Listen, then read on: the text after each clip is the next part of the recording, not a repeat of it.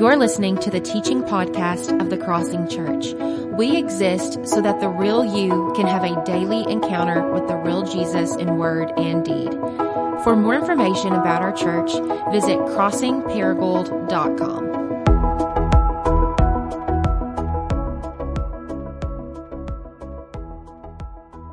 I invite you, if you will, go ahead and turn with me to 1 Kings chapter 18 this morning. And if you don't know where 1 Kings is, just you can use your table of contents in the front of your Bible. No shame in that. And while you're turning there, I just want to remind you that this Wednesday we kick off the Lenten season. It's a season of Lent. It's a season that Christians all across the world have celebrated really since the 4th century. And the Lenten season is a time where we become aware of our own brokenness, our own humanity. It's a time of repentance. It's a time of searching our souls. It's a time where really we are preparing for Easter. If you grew up in the church, I think Easter can really be lost on us at times. We can really take it for granted, but we really don't want to just live, we don't want to just celebrate Easter one day a year. Like we want to, at the Crossing Church, live as a Easter people, a resurrected people. And one of the ways we prepare for Easter is a season of Lent, where we join Jesus in this kind of 40-day period in the wilderness where we pick up our cross. And there are 3 things specifically that the church does during the Lenten season. We pray, we fast, and we give. And so we pray. This is a time over a 40-day period leading up to Easter where our prayer should be even more intense. And prayer, really, if you want to know, like, what is prayer? It's just a conversation with God. That's all it is. And just like if you want to develop a healthy relationship with your spouse or a friend, you got to have back and forth communication. The same is true when it comes to your relationship with God. Thomas Merton is a monk who was once asked, "How can I grow in my prayer life?" And I love his response. He said, "Just spend time doing it." That's really the best way you can grow at prayer. The old cliche is love is spelled T-I-M-E. If you want to grow in your love relationship with God, spend time in prayer. And Lent is a season where we do that more than ever. It's also a season where we fast. It's a season where we intentionally try to cut some things out of our life that maybe we've been a little bit too attached to, some things we've depended on too much for joy or satisfaction and fulfillment.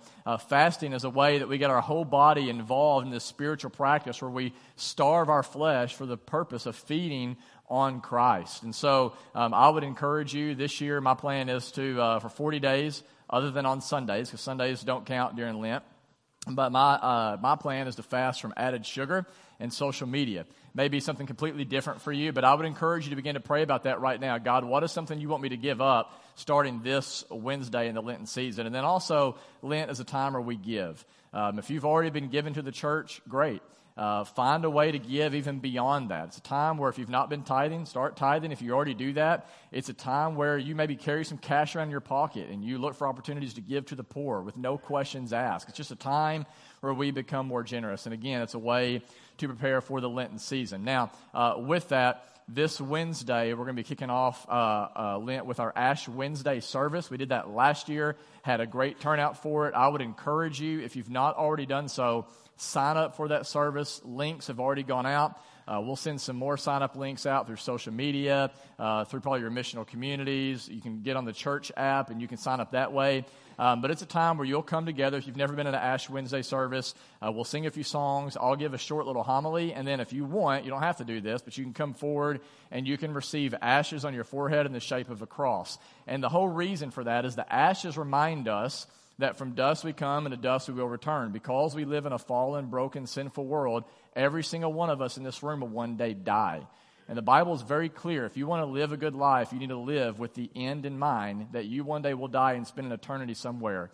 And so the ashes remind us that we will die, but it's in the form of a cross to remind us that because of the death of Jesus, we don't have to fear death. Amen? And so that is this Wednesday, 6:15. Childcare will be provided. Would encourage you to be there for that. Now, I had planned to preach something completely different this morning. I was going to preach Luke chapter 4 because Lent is all about joining Jesus in the wilderness. I was going to preach on Jesus in the wilderness. But here's the deal. Everywhere I turned this week, I continued to see people talking about Asbury University and what's happening there. Most of you know my wife and I went with our kids to Asbury University on Tuesday. I've had a lot of people ask me, "Are you going to talk about Asbury?" Even this morning. Originally, I was not going to talk much about it. I was like, if people want to know, we can talk about it in the hallway. I wasn't going to talk about it from the stage. But people kept asking, and everywhere I turned, it's like Asbury, Asbury, Asbury. My emails, Asbury, social media feed, Asbury. People's talking about revival. And so I just thought, clearly there seems to be a hunger for the Lord. People want to experience more of God than what they've been experiencing. And so I thought, what better way to maybe spend our time than to talk about what revival looks like and what are some things we can do to posture ourselves as a people to experience, I think, a unique move of God that is happening at Asbury, but actually already beginning to spread out in different parts of our country. And to do that, I want to look in 1 Kings 18, and just to set the context for you, because of their disobedience, because of their sin, Israel has been in a 3-year drought. And so think about this. For 3 years, these people have experienced little to no rain, and therefore they're not just living in a drought, they're living in a land of death. And this is what sin does. The Bible is clear in Romans chapter 6 that the wages of sin is death.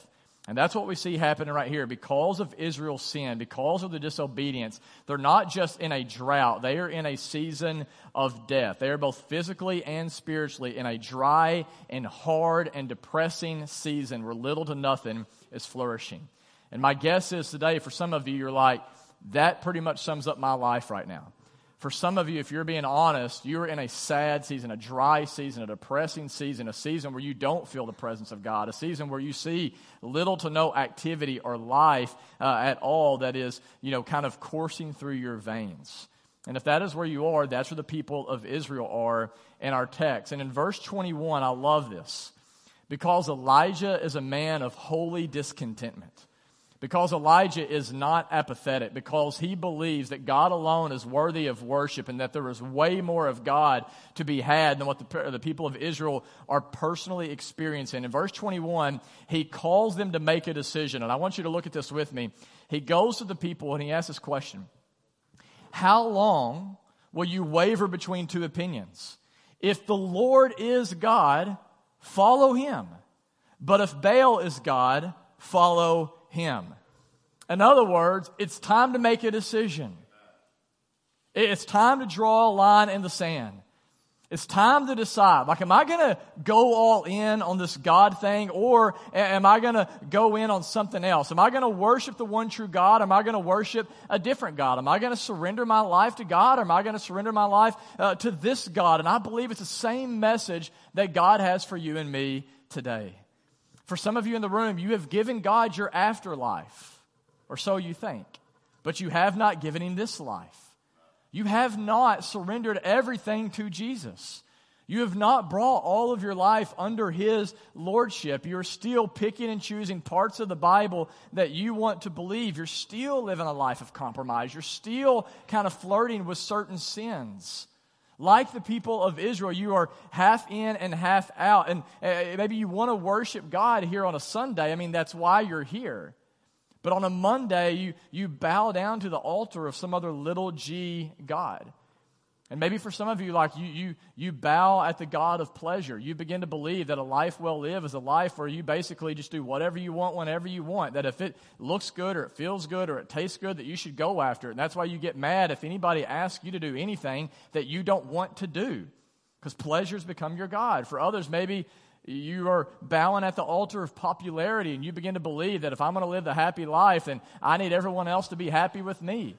I can't be okay unless you're okay with me. And so maybe for some of you, people have become really big and God has become really small. For others in here, maybe you're bowing at the altar of possessions and you believe the lie that the more stuff I have, the happier I will be. And yet the more stuff you get, the more you want and the emptier you are. For others, maybe you're bowing at the idol of performance and you're believing the lie that failure absolutely is not an option, that what I do determines my worth. And if that is where you are today, listen, God is inviting you to trust him, to repent of trusting in a false God that cannot save you, sustain you, or satisfy you, and to submit your entire life, to place it all in his hands. This is Elijah's invitation to the people of Israel. And as a way of helping them make a decision, he says, here's what we're going to do. He says, I'm going to issue you a challenge. He says, prophets of Baal, I want you to take this bull and I want you to put it on this altar and sacrifice it to your God. And if your God consumes the sacrifice with fire, then we'll know he's the one true God. But then what I'm going to do is I'm going to take my own sacrifice, my own bull, and I'm going to put it on an altar, and I'm going to offer that up to God. And if he causes fire to fall down on that sacrifice, then we'll know that my God is the one true God. And so the prophets were like, that's a great idea. Let's do it. And you can go and actually read about this on your own in verse 22 through 29. I won't read it to you. But basically the prophets of Baal, they prepare their sacrifice. They put it on the altar and they begin to cry out to God. God, bring the fire. Consume the sacrifice. But nothing happens. So they begin to yell more. God, bring the fire. Consume the sacrifice. Nothing happens. They actually begin to dance around the altar. It's a very silly scene. And at this point, you can go read this on your own later, like Elijah enters and just like some of like the greatest spiritual smack talk of all time. He just looks at him and he's like, hey, maybe your God's using the bathroom or something. Like maybe he's still asleep. Like yell louder, then maybe he will hear you. And it's just like, they just get into a rage at this point. It says literally they begin to cut themselves with swords and spears. Like they are losing their minds. And yet, despite the fact that they are yelling, despite the fact they are dancing and now bleeding, look what it says in verse 29. 1 Kings 18, verse 29. Midday passed, and they continued their frantic prophesying until the time for the evening sacrifice. But there was no response. No one answered. No one paid attention. After 5 years of working with Muslims, this past week we saw our first Muslim convert to Christianity. And so she'll actually be here in the second service. We'll baptize her next week. Radical conversion happened right in my office. 27-year-old girl, a girl grew up in Kenya, has given her life to the Islamic faith and has lost everything now as a result of deciding to follow Jesus. But one of the things she said to me in my office was she said, I am so excited to know that I now have a God who will listen to me. She said, my whole life I've given to the God of Islam. And never, not once in 27 years did I ever feel heard. That's what's happening right here. You cannot cry out to a false god and expect to be heard. The false god's not listening. That's what we see happening right here. They cried and they yelled and they did all this religious activity to try to get God to respond, but it was the wrong God. And I think that's where a lot of people are in the religious South today. Man, you're working so hard and you're trying so hard and you're making these sacrifices and doing these things. Like, why will God not respond? Why will he not speak? Well, maybe it's the wrong God. Elijah steps up to the plate and he says, let me try this. And he actually, in verse 30 through 39, we'll read this in just a minute, but he offers his sacrifice, cuts up the bull, puts it on the wood, pours the water on top of it, and then he cries out, God, bring the fire. Immediately, God brings the fire, consumes the sacrifice, and the people who watched that day all fell on their faces before God and began to cry out to him. And though there's a lot in there that we could pull out for our purposes today, I just want you to see three things that must be true if we want to see a powerful move of God. Three things that must be true if we want to see the fire of God fall on us in such a way that it doesn't just transform us, but it transforms our entire city. And what I want you to see first is this. If we're going to see a revival, if we're going to see a powerful move of God, we must first be unified around the altar of God. In verse 30, if you look with me, it says, Then Elijah said to all the people, Come here to me. And they came to him, and he repaired the altar of the Lord, which had been broken and torn down. And in verse 31, it says, Elijah took the 12 stones, one for each of the tribes of Israel, descended from Jacob, to whom the word of the Lord had come, saying, Your name shall be Israel. At this point in Israel's history, they were a divided nation. But here, as a sign of unity, Elijah calls everyone to the altar. He places 12 stones around this altar as a sign of the people coming together in unity to worship the one true God. And in doing so, what Elijah is realizing here is that if we're going to see this drought come to an end, if we're going to see flourishing, if we're going to see revival, if we're going to see God do a great work, it is going to start with us setting aside our differences. It is going to start with us setting aside our preferences and putting God where He belongs, which is front and center in our own lives. You know, one of the things that grieves my heart is how divided we are right now as a country. So divided. We have divided hearts. We have divided homes. We have divided churches. And one of the things I loved about my time in Asbury was that there was no division on that campus. The people that were in that chapel were in perfect unity. I don't know if I've ever experienced anything like it. It didn't matter who was sitting next to you. You didn't even know the people sitting next to you. You'd never seen them in your life. And yet, despite the fact you did not know them, it didn't matter their color, it did not matter their age, it did not matter their gender, it did not matter their political affiliation, it didn't matter what nation they came from. There was no agenda in that room except everybody was coming to sit in the presence of God. That's why people drove there. They didn't drive there for a program. They didn't drive there for some sort of good like TED Talk with Jesus at the end of it. They didn't show up because they thought the coffee would be good. There was actually no coffee there, by the way. Nothing. They didn't show up to be entertained. They showed up and they thought, if I can just get 1 minute in the presence of God, that will change everything. And so there was unity. I just want you to know, like, if we're going to see a mighty move of God, we have got to set aside some of our petty differences. We've got to stop holding on to bitterness and rivalry and selfish ambition and personal preferences and political agendas that all are just getting in the way of what I believe God wants to do in our midst. And so we want to see a move of God. There has to be a unity around the altar of God. Secondly, if we're going to see a revival of God, we need to trust in the supernatural power of God. In verse 33, if you read with me, it says that he, talking about Elijah, he arranged the wood and cut the bull into pieces, and he laid it on the wood. And then he said to them, fill 4 large jars with water and pour it on the offering and on the wood. Do it again, he said, and they did it again. Do it a third time, he ordered, and they did it a third time. And the water ran down the altar and even filled the trench. What a stupid idea. I mean, if you're in a drought, why would you pour out your most precious commodity, which is water? And actually, in doing so, you're stacking the odds against yourself. Have you ever tried to light wood on fire when it's wet? I have literally set a whole field on fire before because it was so dry. And then at the same time, I've tried to light just a fire pit in my backyard with wet wood and couldn't do anything, even though I tried. Like, it's almost impossible to light wood that is wet. This is such a ridiculous move by Elijah. And as I thought about this morning, I was reminded of this truth that if we want to see revival, we need to realize that it often will not happen exactly the way we think it should happen. It won't happen because of you. It won't happen because of me. It won't happen because we did something just the right way or we figured something out. Revival does not happen because we have the right program. It does not happen because we have the right personality or the right kind of preaching, but rather revival happens because of the power of God. And oftentimes it's not super practical.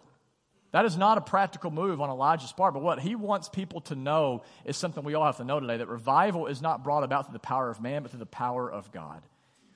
One of the things that struck me at Asbury, one of the first things that struck me is, I stress out almost every week over how perfect the experience has to be here on a Sunday morning. From the hospitality team, to the coffee, to the kids ministry, to the preaching, to the music, to the lights, to the temperature in the room. I mean, I could go on and on and on and on and on. All of that stuff is in my mind every single Sunday. I'll tell you, Asbury University is not impressive. No offense to them. The people leading worship, not impressive. They weren't. They didn't even have the guitar hooked up. You didn't even hardly hear the guitar. They didn't have lyrics on a screen, no pages printed out. 90% of the songs that I sung the day that I was there, I didn't even know the lyrics. I never even heard the song before. Never even heard it. And they have these college students who just continue to lead. And what's incredible to me is now there's all these Christian celebrities who are flocking to Asbury. And everybody wants to be a part of this. And if I was the person heading up this revival, I'd be like, sweet. Now we got a big name in house. Like, let's have that guy preach. Or now we've got like Chris Tomlin here. Like, let's put him on the stage. And I love the move that the Spirit has done to where basically he has told whoever's leading this revival, don't put any of the big names on stage. Don't put any of the impressive people on stage. Because what God loves to do is he loves to choose the foolish to shame the wise, the weak to shame the strong. It is in our weakness that God's strength is made complete. God loves to do things through ordinary, messed up, unimpressive people because then only he can get the credit for what has been done. And so we need to be a people that realize that. We don't need a bunch of resources. We don't need necessarily better leaders. We don't necessarily need a better kids ministry or a greater program. You don't need better music, better lighting, none of that stuff. Revival happens because of the supernatural work of God. And so if we're going to see revival, we need to be unified around the altar of God. We must trust in the supernatural power of God. And then lastly, I would say this, we must contend in prayer for a work of God. In verse 36, it says, at the time of sacrifice, the prophet Elijah stepped forward, and what did he do? He prayed. Lord, the God of Abraham, Isaac, and Israel, let it be known today that you are God in Israel, and that I am your servant and have done all these things at your command. Answer me, Lord, answer me, so these people will know that you, Lord, are God, and that you are turning their hearts back again. Yesterday, my wife was gone part of this weekend. She went and ran a race with her mom in Batesville. And so I watched the kids this week. At first, I told my wife, I said, yeah, I'll babysit the kids. She said, it's not babysitting the kids if it's your kids. And so I took them to Ultimate Air yesterday because I'm that good of a dad. And so 300 really, really, really germy kids all over the place bouncing around. I was like, this is a form of hell. And I think. And so went to Ultimate Air, and then we had to run to Target after that, and my kids found this pool toy that they couldn't do without. And they came up to me, and they were like, Dad, can we get this toy for the pool? And I was like, absolutely not. It's February. Like, I'm not even thinking about the pool. Like, I still got a cover on it. But they just continued over and over and over and over. And eventually, honestly, they just wore me down. And I bought the toy. I don't even really know what it is, to be honest. Probably a complete waste of money. But I bought it. And as I thought about that yesterday, I thought, man, like, their asking is a great example of contending prayer. Like, we need to be a people who refuse to take no for an answer. We need to be a people who don't just ask God one time, God, would you change my heart? God, would you fix this problem? God, would you repair my marriage? God, would you free me from addiction? Or God, would you bring revival? Pray it one time and bam, okay, he didn't do it, I'm done.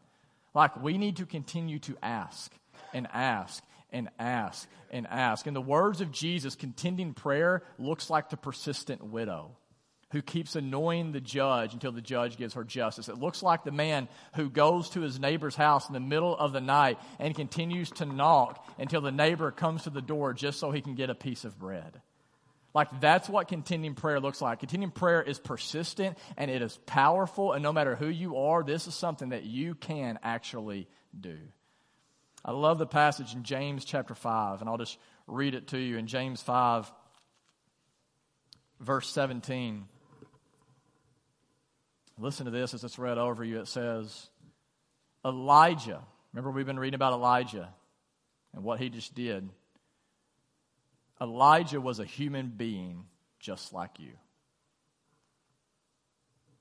James 5:17. Elijah was a human being just like you. He prayed earnestly that it would not rain, and it did not rain on the land for 3.5 years. But again he prayed, and the heavens gave rain, and the earth produced its crops. I love that. Elijah was a man, an ordinary human being, just like you. And just like me. And because he contended with God in prayer, because he refused to take no for an answer, because he prayed earnestly, God heard his prayers, and he answered. And I love how right here in verse 18, it says, as a result, what happened? The earth produced its crops. So it goes from famine to flourishing. Life begins to burst forth. And what I was thinking about this morning is, man, if God could do that through one ordinary man contending, what could he do if all the people in this room begin to contend? God's prayer changes things. And I don't understand how that all works, but I know that it works because I see it in the scriptures and I've seen it in my own life. It's what we see right here. Elijah, in our story in 1 Kings 18, he cries out to God. Fire falls from heaven. He prays. Rain begins to come down. Life bursts forth. And so, man, like, my prayer is just this today, and I'm almost done, and I'll let the band come back up here shortly. My hope is just that we will be a people who hunger for more of God, who say, I'm not content with the amount of God I have in my life. And as a result, we'll be a people who say, like, yeah, let's be unified around the altar of God. Like, and I don't mean like literal altar like right here. I mean, like, let's be a people who come together and like cry out in worship. Let's sing even when I don't feel like singing. Let's raise my hands if I don't feel like raising my hands. Let's get on my knees if I don't feel like getting on my knees. Like, let's pour our heart out in praise to God. Let's be a people who stop trusting in our own power and think, well, we're not that impressive. God, great. If we're not that impressive, even better. Even better.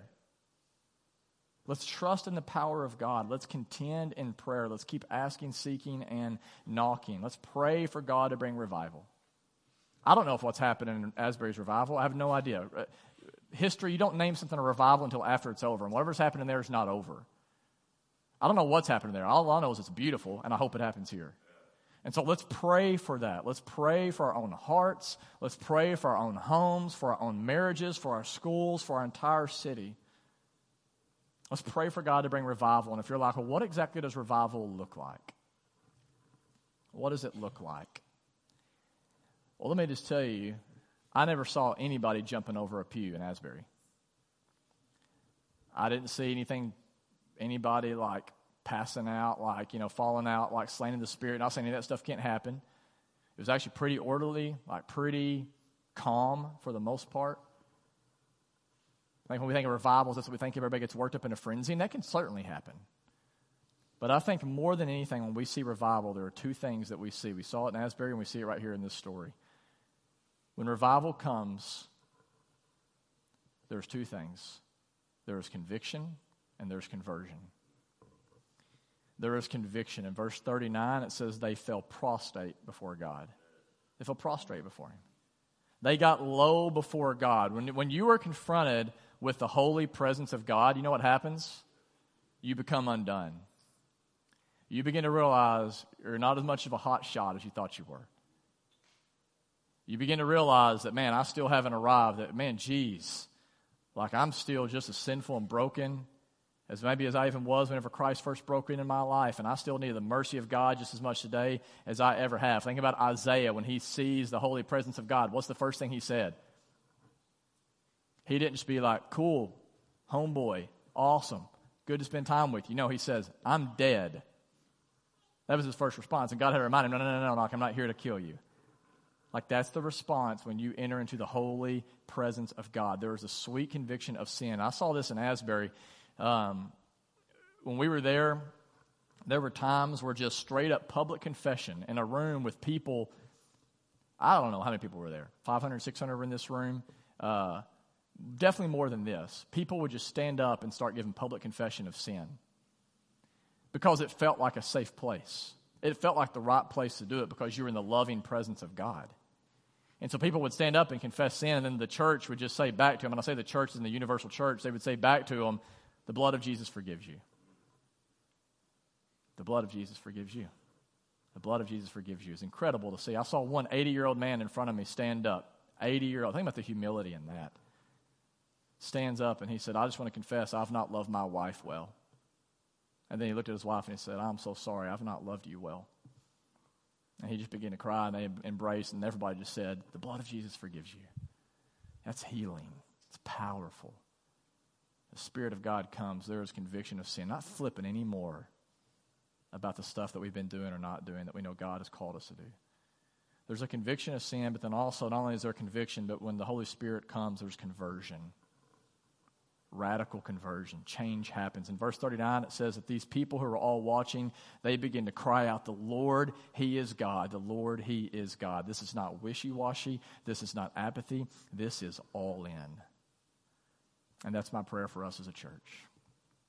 That we will be a people who go all in, a people who turn from our sin, that we turn from trusting in dead, lifeless idols, and we'll turn to trusting completely in Jesus Christ, the Savior and the Sustainer and the Satisfier of our souls. And guys, that's what revival is all about, by the way. Everybody's talking about, it seems like they want revival, they want revival. Listen, please hear me, and I'm done. More than revival is about experiencing God's power. It is about experiencing God's presence. More than revival being about experiencing miracles, it is about experiencing the Messiah. The one who has made it possible for us to enter into the presence of God without being obliterated by His presence. And how did Jesus make it possible? Because He would actually place Himself on the altar. He would become consumed by the fire of God. He would go to the cross and He would shed His own blood for the forgiveness of our sins so that we can now experience the forgiveness and the freedom that we need so that we can enter into God's presence. So that right now, you can experience God just as much as the people in Asbury are experiencing God. Jesus has made that possible for you.